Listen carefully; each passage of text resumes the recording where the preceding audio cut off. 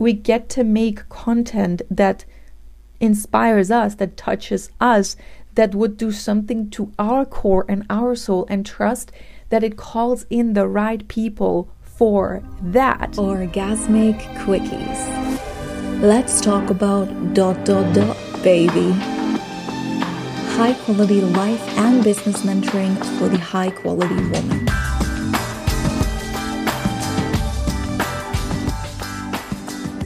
So I just had a thought, because today I've been making some content that I'm personally really excited about and proud of. And when I say that, what I mean is that I've watched my own pieces of content approximately 60 times, and I've showed it to my boyfriend, and next level, just being excited about it.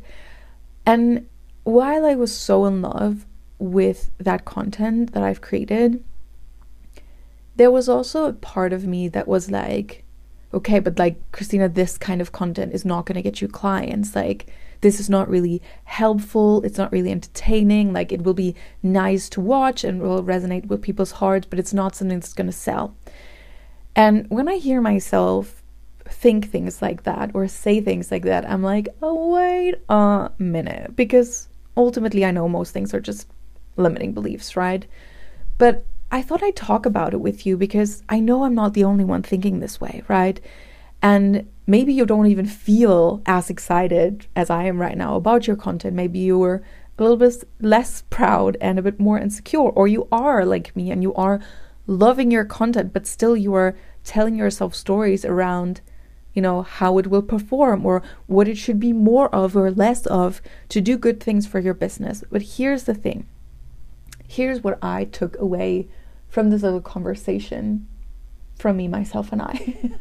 So basically, when we are making content to please people, to check boxes of like, this is how to create content, we cannot be surprised if we attract people who expect certain ways of operating from us, right? And so like, what I mean by that is, if, for example, to you, it feels really foreign, really unnatural to make content around like 3 steps to blah, blah, blah, or do this to la, da, da.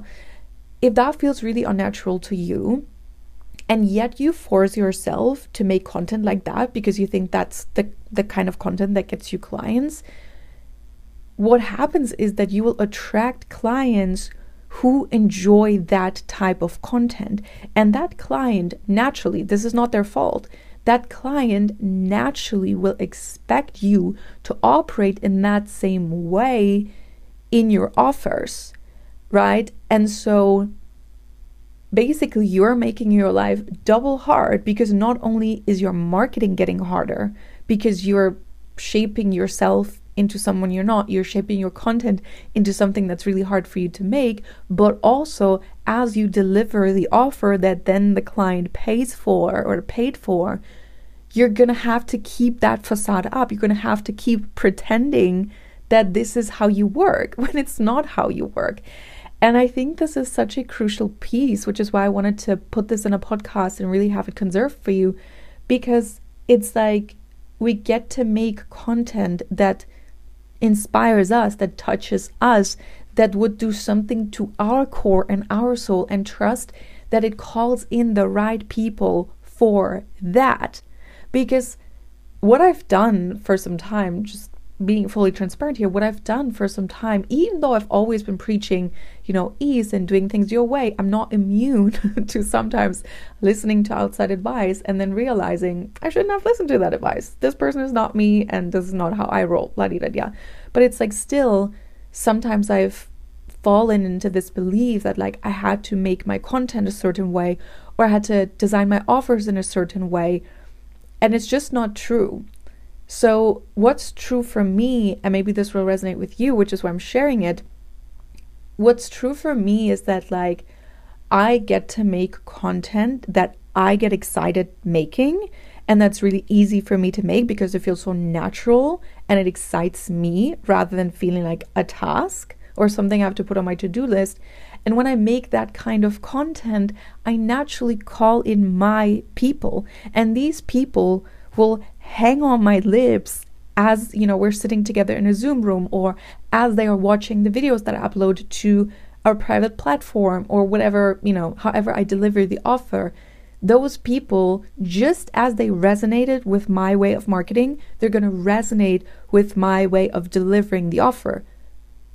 On the contrary, if I would have faked to be somebody I'm not, if I would have created content in a way that doesn't feel like me, I would have to deal with people who then have entirely different expectations from me and from my content.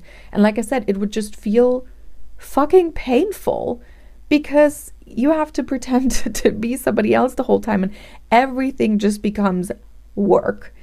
And now, the word work, I don't think it's a negative word, but we get to make our work fun, right? And so please, please, please, if you're listening and this resonates, make the content that you are excited to make, the content that you would be excited to receive, and trust that that content calls in your people. All right, and if this resonated deeply with you, if that sparked something in your soul, then chances are you would love to work with me and that we're on the same page.